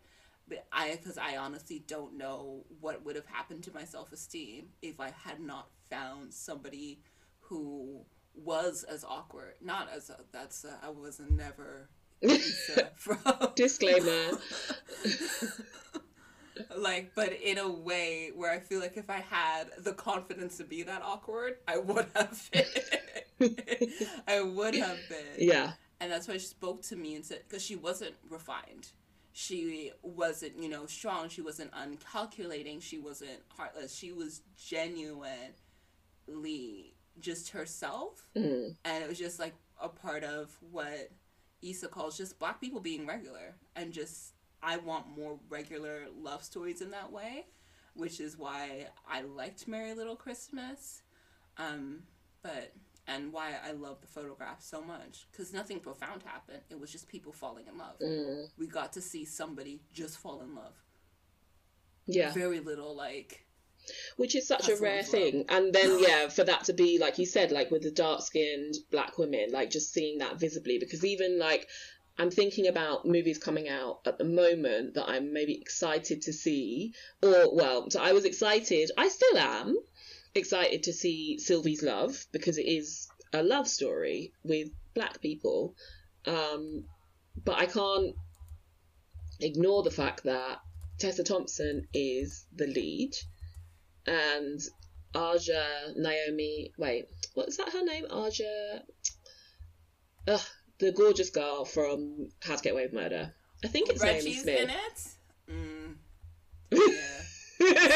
Yes, Roger is also in it, our light bright Duke husband. And it just, like, people have described it as very gentle love story, which I want to see it from that perspective, because we don't get a lot of love stories, like you said, where there isn't a huge amount happening. There's not a huge amount of, like, necessarily trauma, but it's just like falling in love.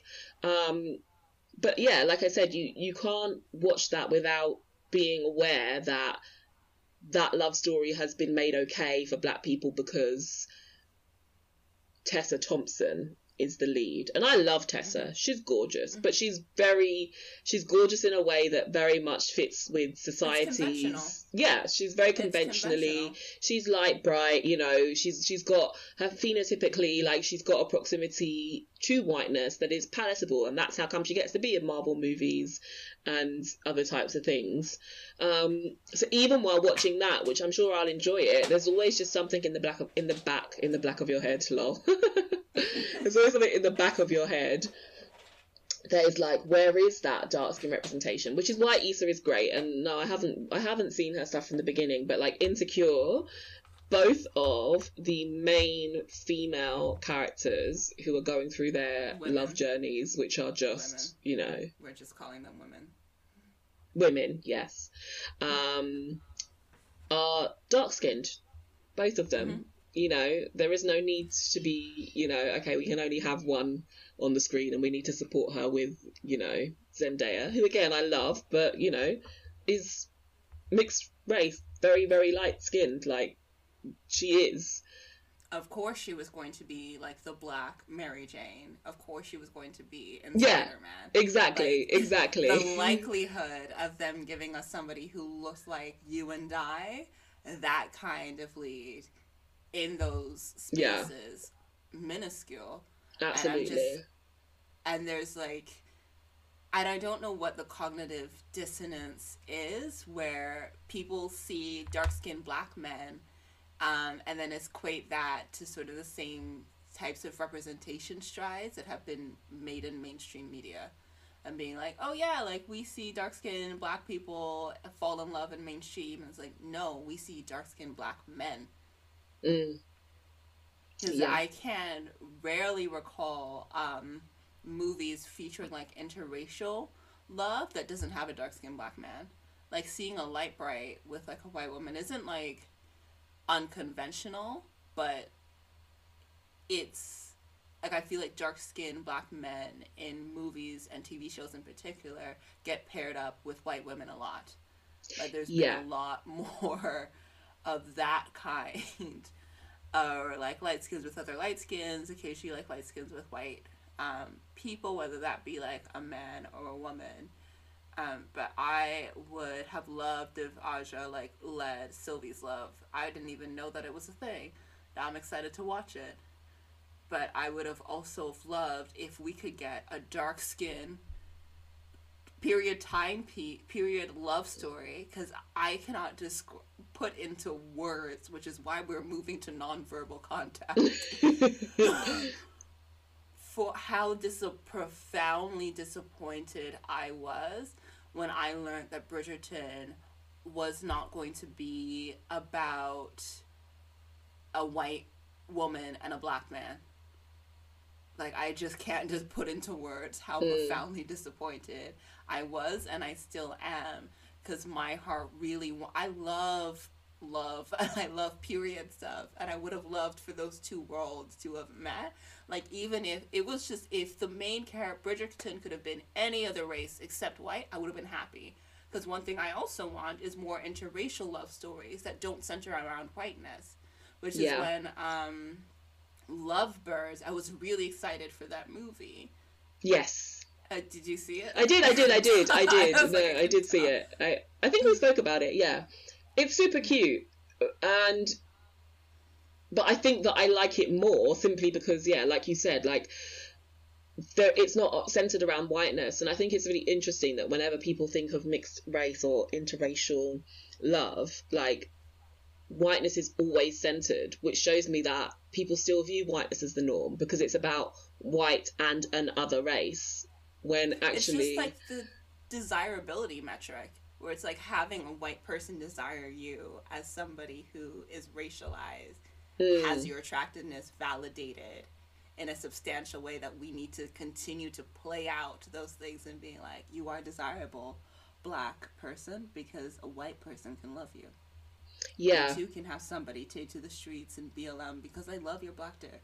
But I also think on the flip side, from the white people's perspective, there's the fetishization, right, as well. It's like, here we're going to show you, that fantasy that you play out where you're with this black mandingo warrior, or you black are on Pornhub.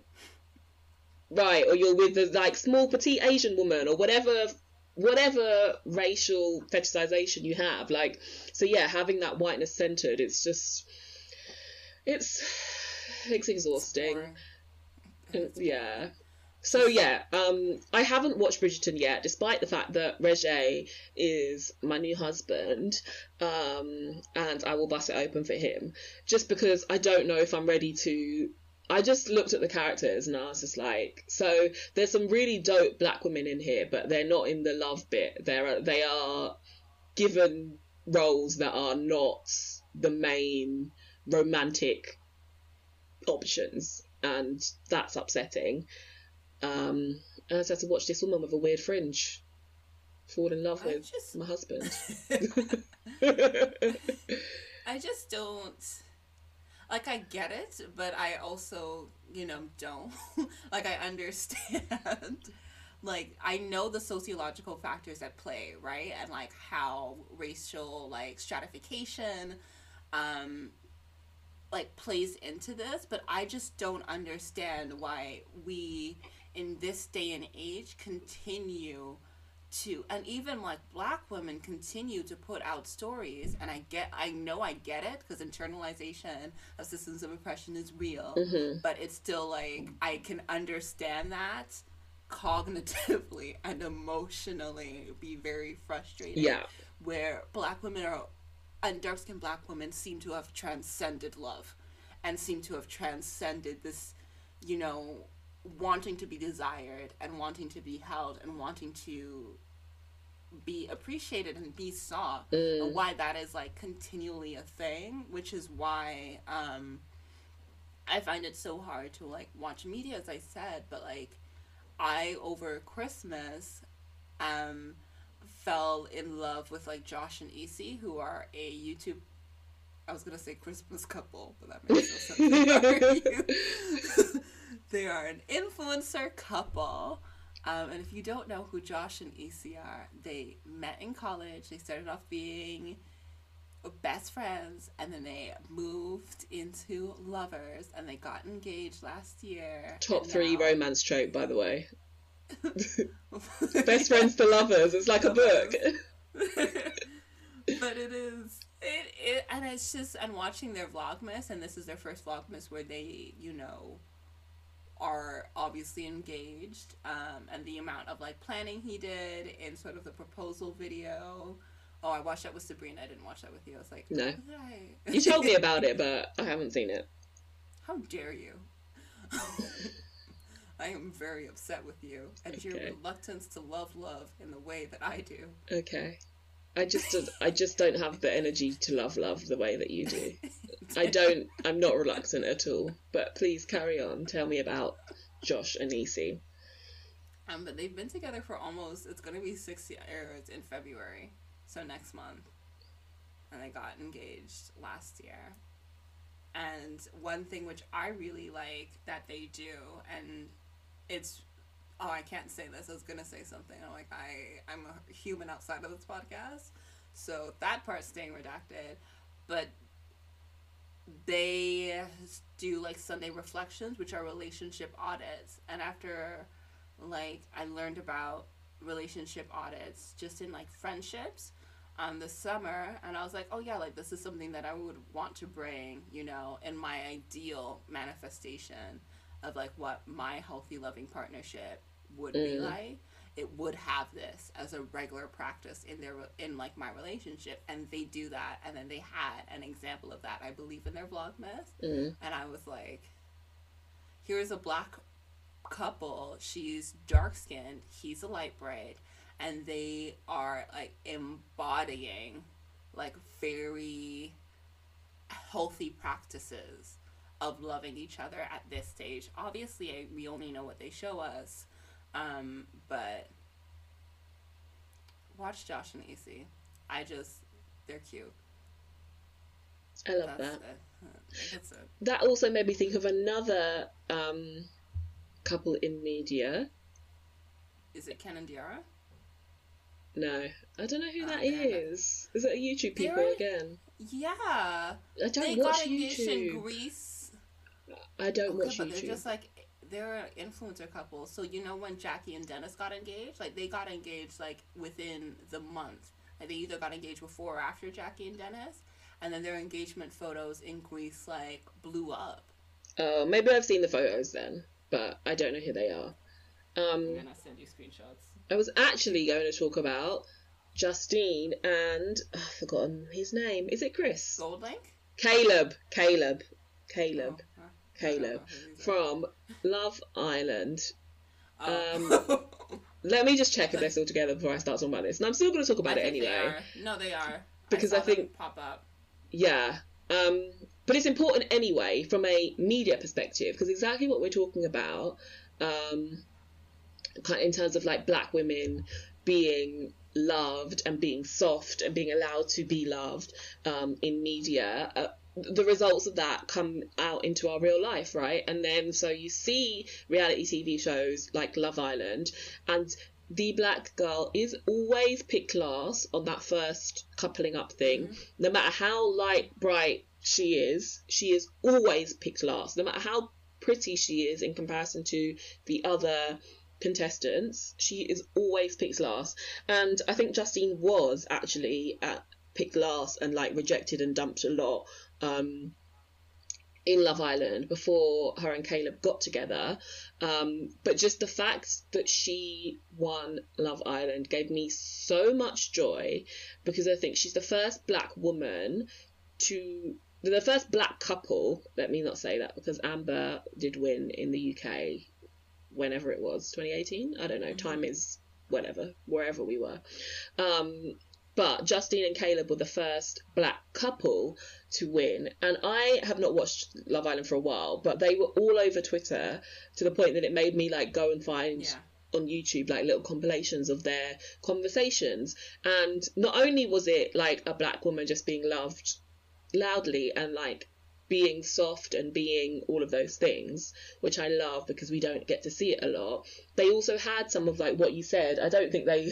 were at a point in their relationship where they were formally calling things, you know, relationship audits, but I was just very impressed about the fact that even in Love Island, which is very much a superficial Search for Love, they were having quite deep conversations about who they were as people, who they were outside the house, if they would be able to be together outside the house, you know, what it's like to be Black in America, you know, at this time. You know, they were having very honest conversations, very mature conversations.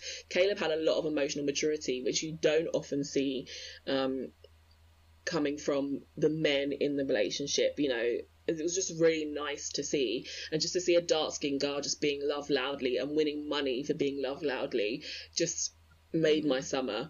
So on that YouTube trope, I had to add Justine and Caleb into there as well. Shout out to you two. There was another couple that also they met on a dating show, and I'm trying to remember it, but I deactivated like the Instagram account where I know I definitely have them say it, and I'm hoping that this sparks something in you. The guy is light skinned, has dreads. They met on a reality TV thing. They got engaged over quarantine. And they were both wearing all white, and then I remember watching, I don't remember the show that they met on, which is, I literally did Black couple reality TV. I've seen the pictures and I know who you're talking about, but I didn't watch the show, and I don't think I even knew what the show was. I've never seen the show. I just saw them on Instagram, and I was like, oh my gosh, I love your love. And they're like, we met on reality TV. And I'm like, oh. Yes. Oh, what was it? Oh no, that's going to annoy me. Should I look? Well, hopefully find it out. But just dark-skinned Black woman getting loved. And I know her name is Nigerian, I believe. Yeah, that rings a bell. I can see the pictures, like I actually know the pictures you're talking about, but I don't remember who they are at all. I'm sorry, guys, if you're listening to this. That's okay. If you do, comment below. I don't know where below is, but... Send us an email. Or have we told people our email? Are we opening it up? No. Just reach us in the 5th dimension, please. Where we exist always, at all points in time. I barely check our DMs of our social, and then I remember the last time I logged in, there was like a message from somebody shouting us out, and I'm like, I don't know what this post is, but thank you. Oh, that's cute. I didn't know that. Yeah. Thanks, guys. Check our socials? Sometimes. Okay. I'm not really. No. Once. Right after we had opened. I'll be honest. Once. But no. Talk to us on our socials. I'm gonna link them up all together so that I can see the things and check. I wish you could have it all in one feed. That's what you should be doing, Mark Zuckerberg. Not wasting time doing whatever shit you're doing, making reels play when apps are closed. Like, let the feeds just merge together. That's useful for me. Anyway, do you want to talk about any more Black love in media? Do you have any other things you want to say?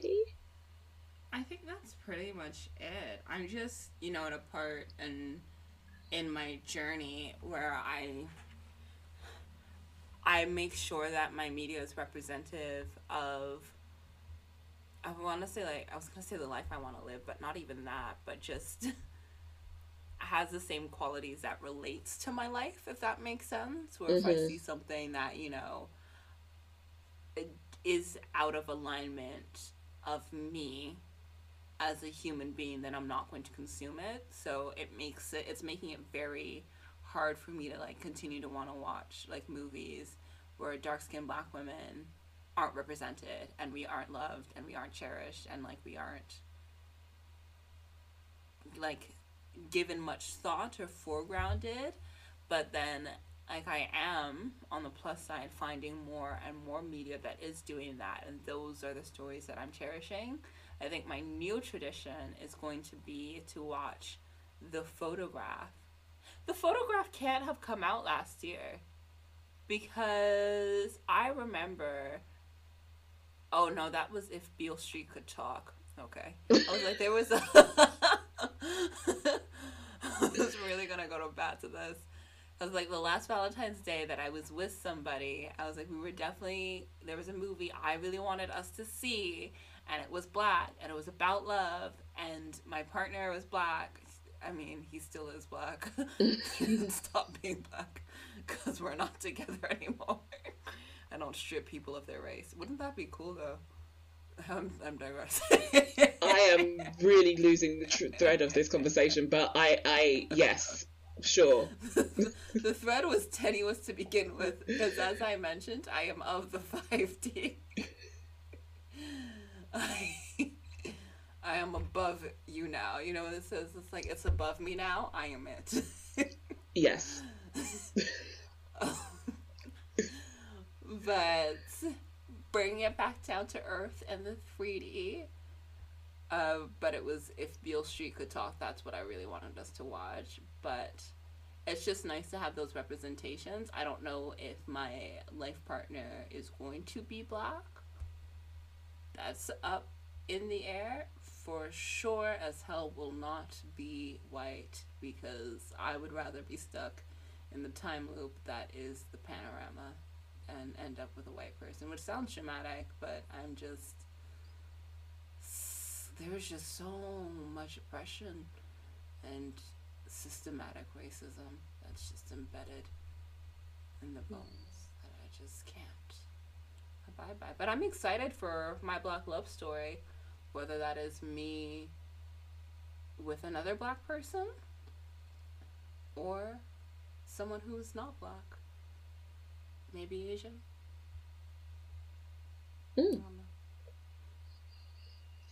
Well, I'm excited for you too. Yeah, I don't know what I'm going to say. This is the end of this thing. Listen, goodbye. I have actually reached my limits of verbosity, and I don't know what I was going to say. I'm like, have a really profound conclusion to the topic and be super intelligent and intentional. But I'm just going to say that black love is great, and we need more honest depictions. We need more queer black love. We need more disabled black love. We need more dark-skinned black love. We need, more love where women are allowed to be soft. Also where men are allowed to be soft, where all genders are allowed to be. We need love that's not just centered on our trauma. And one day I'll have a love story too, and I'll make a movie out of it, and I'll be like, oh, cute, look at me, cute. But what are your hopes for your own black love story?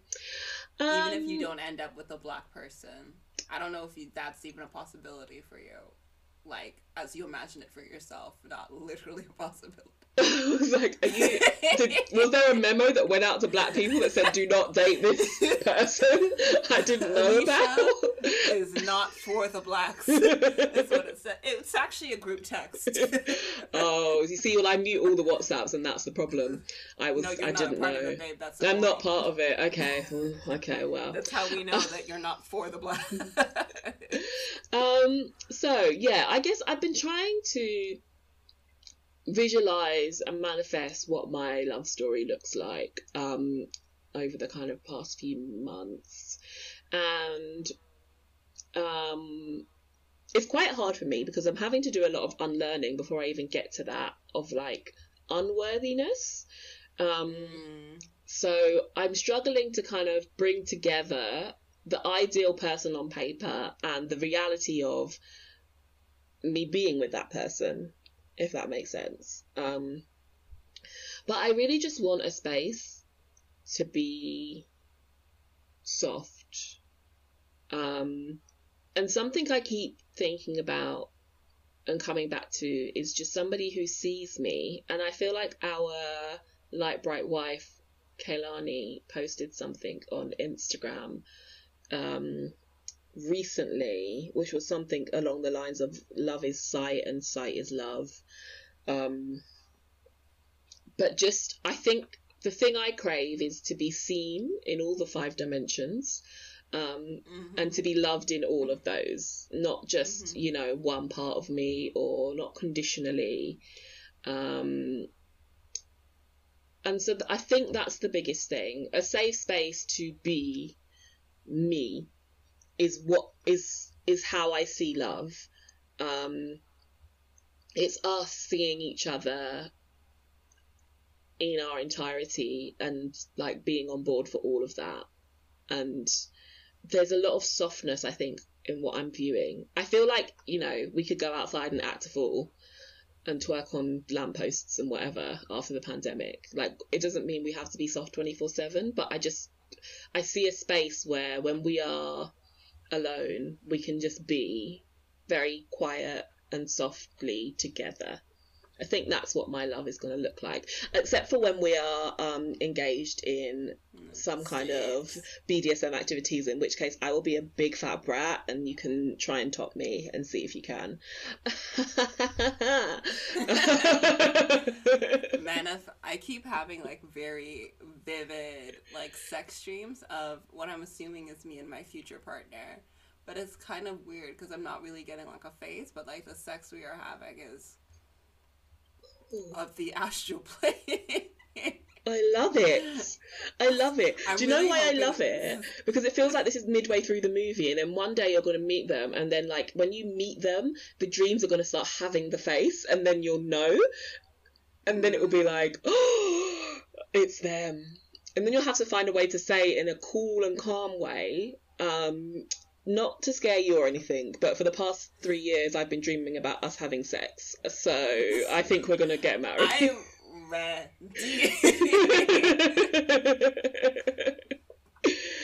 Oh, I like that. Yeah.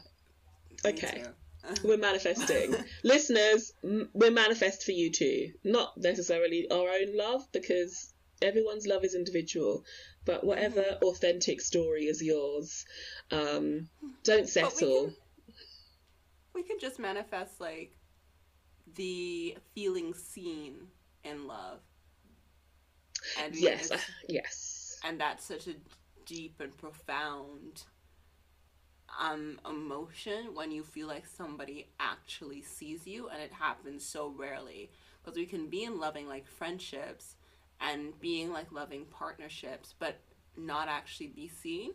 And it doesn't mean that the people around you don't love you and don't care you and don't like accept you, but it's another thing to be seen so wholly, especially in a romantic situation. And that's what we can manifest for everyone, is a love that makes them feel seen, and orgasms that shatter the fabric of time and space, if you are into sex and being touched. If you are not, then maybe mental orgasms that shatter the fabric of time and space. As you can tell, we have not been touched in a while. Yeah, except for by ourselves, respectively. I mean, individually. I mean, what? There's no, to clarify, there is no mutual masturbation happening. But yes, we do manifest that for all of you. Everyone deserves to feel seen, and also deserves softness. Not just small white women, but all of us. So we manifest that for you. And there was a tweet I saw that I was going to send to you, but it was from my fave astrology Twitter. I was like, this is the best year to find love for Cancer risings. And I was like, thank fucking God, because I am ready. I am ready for love and to be loved. Okay, I have to prepare myself. I have to prepare myself mentally. Okay, fine. This means that wherever I end up escaping to post-pandemic is going to be key for me. So I really was trying to tune into the ancestors last night. I was looking up rent in different countries, and I feel like maybe this is important because my love will be there wherever it is. Okay, we need to talk about this after we end, but shall we wrap up with Black Joy? Yes. So that we can detail our manifestations to each other. Yes. Detail your manifestations, my loves, to the person sitting on your left. If you're in a social bubble of one, then to the first person on your Twitter page. Maybe not. They might be like, who are you? I don't know you. But whoever it feels right to do it to. Share and love. Indeed. But I'm just going to start this because you started the topic and we're tag teaming. Mm-hmm. What's been bringing me joy is actually Star Trek Discovery. Also, I watched the movie Addicted, which I found so fucking hilarious. That this black woman who's in everything but whose name I can't remember. Addicted. But she was married to Boris fucking Kodjoe. I want you to remember what Boris Kodjoe looks like. If you do not, look him up. Have that mental image in your mind. Yeah. She was married to Boris fucking Kodjoe in this movie. And it turns out that she is a sex addict and risked it all for this mediocre white man who just happens to be Latino. And like, okay, I'm seeing the picture. Okay, this movie has got 7% on Rotten Tomatoes. Is that because it's got a black lead, or is it because it's bad? No, I enjoyed it, but I saw it unfold, and I was like, the casting director looked at Boris Kodjoe and was like, yeah, this is the man that she's going to risk it all for. And they've got Tyson Beckford in here. And they chose this man? What, William Levy? Is that who that is? This white man? Oh, bless. She is someone that stays books and busy, but you never really know her name.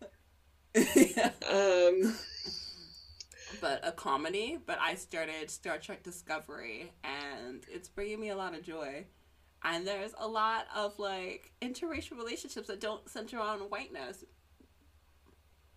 Ooh, and because am I right in thinking that it's got a black lead, a woman, in Star Trek Discovery? Neequa? I think I just followed her on my Finsta, which is where I exist now. Ooh, do you follow me on your Finsta? How do I know where you are? No, I don't follow anybody on my Finsta. Ooh, I think okay. actually I follow one person on my Finsta. Okay. Well. In my actual life. I'm undecided if I want to follow real people because I kind of like the fact that no one messages me on my Finsta. Whereas like on my Instagram, it became like a real thing of people messaging me trying to have real conversations. And I'm like, you have my number, which is why I find it kind of annoying when people are like, what happened to your Instagram? Like, you can't contact me. And like... Fair enough. I just don't... But that was a rant for another day. Yes. Okay, so, all that time and I didn't prepare. Shazad is the gorgeous Shazad Latif. Gorgeous. She is, stunning, yes. Yeah, it is Sonequa Martin Green. But it's spelt uniquely. So Sonequa Martin-Green. And her family is gorgeous. Oh, she's got kids. Yeah. And then... Oh, she's 35. Oh, she's going to be the new Space Jam. Sorry, I'm going on a Google rant. Carry on. No, but that's just what's bringing me joy, and especially their love story. Which I'm like, I love seeing those kinds of representations, particularly Black and Asian, because that exists a lot in my family. And I like actually just seeing that in media. I love it. What brings you joy? I don't know. I didn't think about it, and now I've got decision paralysis. What has been giving me joy? Oh, okay. I'm gonna think of something. Actually, it's really actually it's kind of a toxic thing, but it's not you. I mean, you do, but like that's not what I'm gonna say. I'm bored. No. Okay. So, my brother has been at uni for a while. And he was back just Wild University was not happening, obviously. And we have a tradition, which I haven't done since we started doing this podcast because the timing hasn't lined up, of watching 90 Day Fiancé. And that gives me a lot of joy because it's a terrible, terrible, terribly toxic show. But it's fun to watch it with someone who knows that it's toxic and discuss how toxic it is. We've recently been watching The Other Way, which is when the Americans go to other countries, and it's brilliant. It's brilliant when these white people are no longer the majority and they really can't take it and they are very confused and they can no longer use the argument, you just want me for a green card, because actually it's the other way around. So yeah, been having a lot of fun watching that, and I think we're going to watch more when we finish recording. So that's my joy for this week. I love that for you. Yeah, it's joy cute. Joy begetting joy. I love it. Right. Season 2, episode 1. Done. Karate chop. Done. I can't see it, but I've been stretching, so I did a kick. It was really good, guys. It was so impressive. Think like Bruce Lee. That was what it was like. I also grew up on his movies, him and Jet Li. Like, my dad is obsessed. So that's actually what I was watching when all of these iconic a lot of what was, incorrectly called kung fu movies. Yeah. Do you know who I love at the moment? He's like my current martial artist that I love / kind of fancy a little bit, but I think he's actually kind of old now, and he just did a Hollywood movie, so I think he might be trying to break into Hollywood. Oh, he's not that old. Okay. His name's Iko Uwais, and have you watched The Raid? You know I haven't. Oh, but you said you were watching martial arts movies, and I thought you might have seen The Raid. I love it. I love him. When I was younger. Okay, fine. Is this an old movie? Love him. No, it's not an old movie, really, no. Yeah. He's only 37. I thought he was older. I thought the movie was older. 2011, the first one came out, so it's actually not that old. He's super cute, so... Oh, he is fine. Maybe that means... Maybe that's a sign that Indonesia is where I'm meant to be. Is he single? Oh, no, he's got kids. Why is it all hot people? Is this a rite of passage? Do we need to get kids now? Are we no longer hot? Yeah, why have we not got this message? All hot people need to have kids. I am tired. Why are these related images? What is happening? Okay, let's just end this here. Sorry. Anyway. We're of the I'm of the 5D. As you know, Alicia has autism, so... Ding, ding, ding. Yes. That was I only talked about it once, though. Only once this episode. No, you talked about it twice. Like, you said the first time, but you'd already said it. But I was going to let that slide. But what I cannot stand for is building this podcast on a foundation of dishonesty. Okay, fine. Sorry, I talked about it twice. So if you're playing Autism Bingo, that was 2 shots of water or alcohol. 3. 3, because this technically is also talking about it. Okay. So, 4 if you count when Scissor said it. I don't know how you're playing. I didn't create any rules. If you want to stay hydrated, I'd go for 4. If you want to get drunk, do 4 shots of alcohol. Do 6, because we're probably undercounting. Oh, for sure. I don't keep track of what I'm saying. I forget it as soon as it leaves my mouth. But yes, okay. You said you owe me £1 million. Thank you so much. You need to stop sending me £1 million requests on. That's what you need to do on bank apps, because it will not happen. I love how I did that. And your bank was like, "Would you like to be negative?" Why? I don't know why they thought that I would be trying to pay somebody on a mobile app £1 million and go into an overdraft beyond anything they've ever offered me. Why? Right, on that note, we'll be back next week because it's Black History Month. And so month of niggas. We're just going to keep coming at you until you can't, till you're sick of us. But you never will be. Black. All right. Black. Love you. We out. Bye.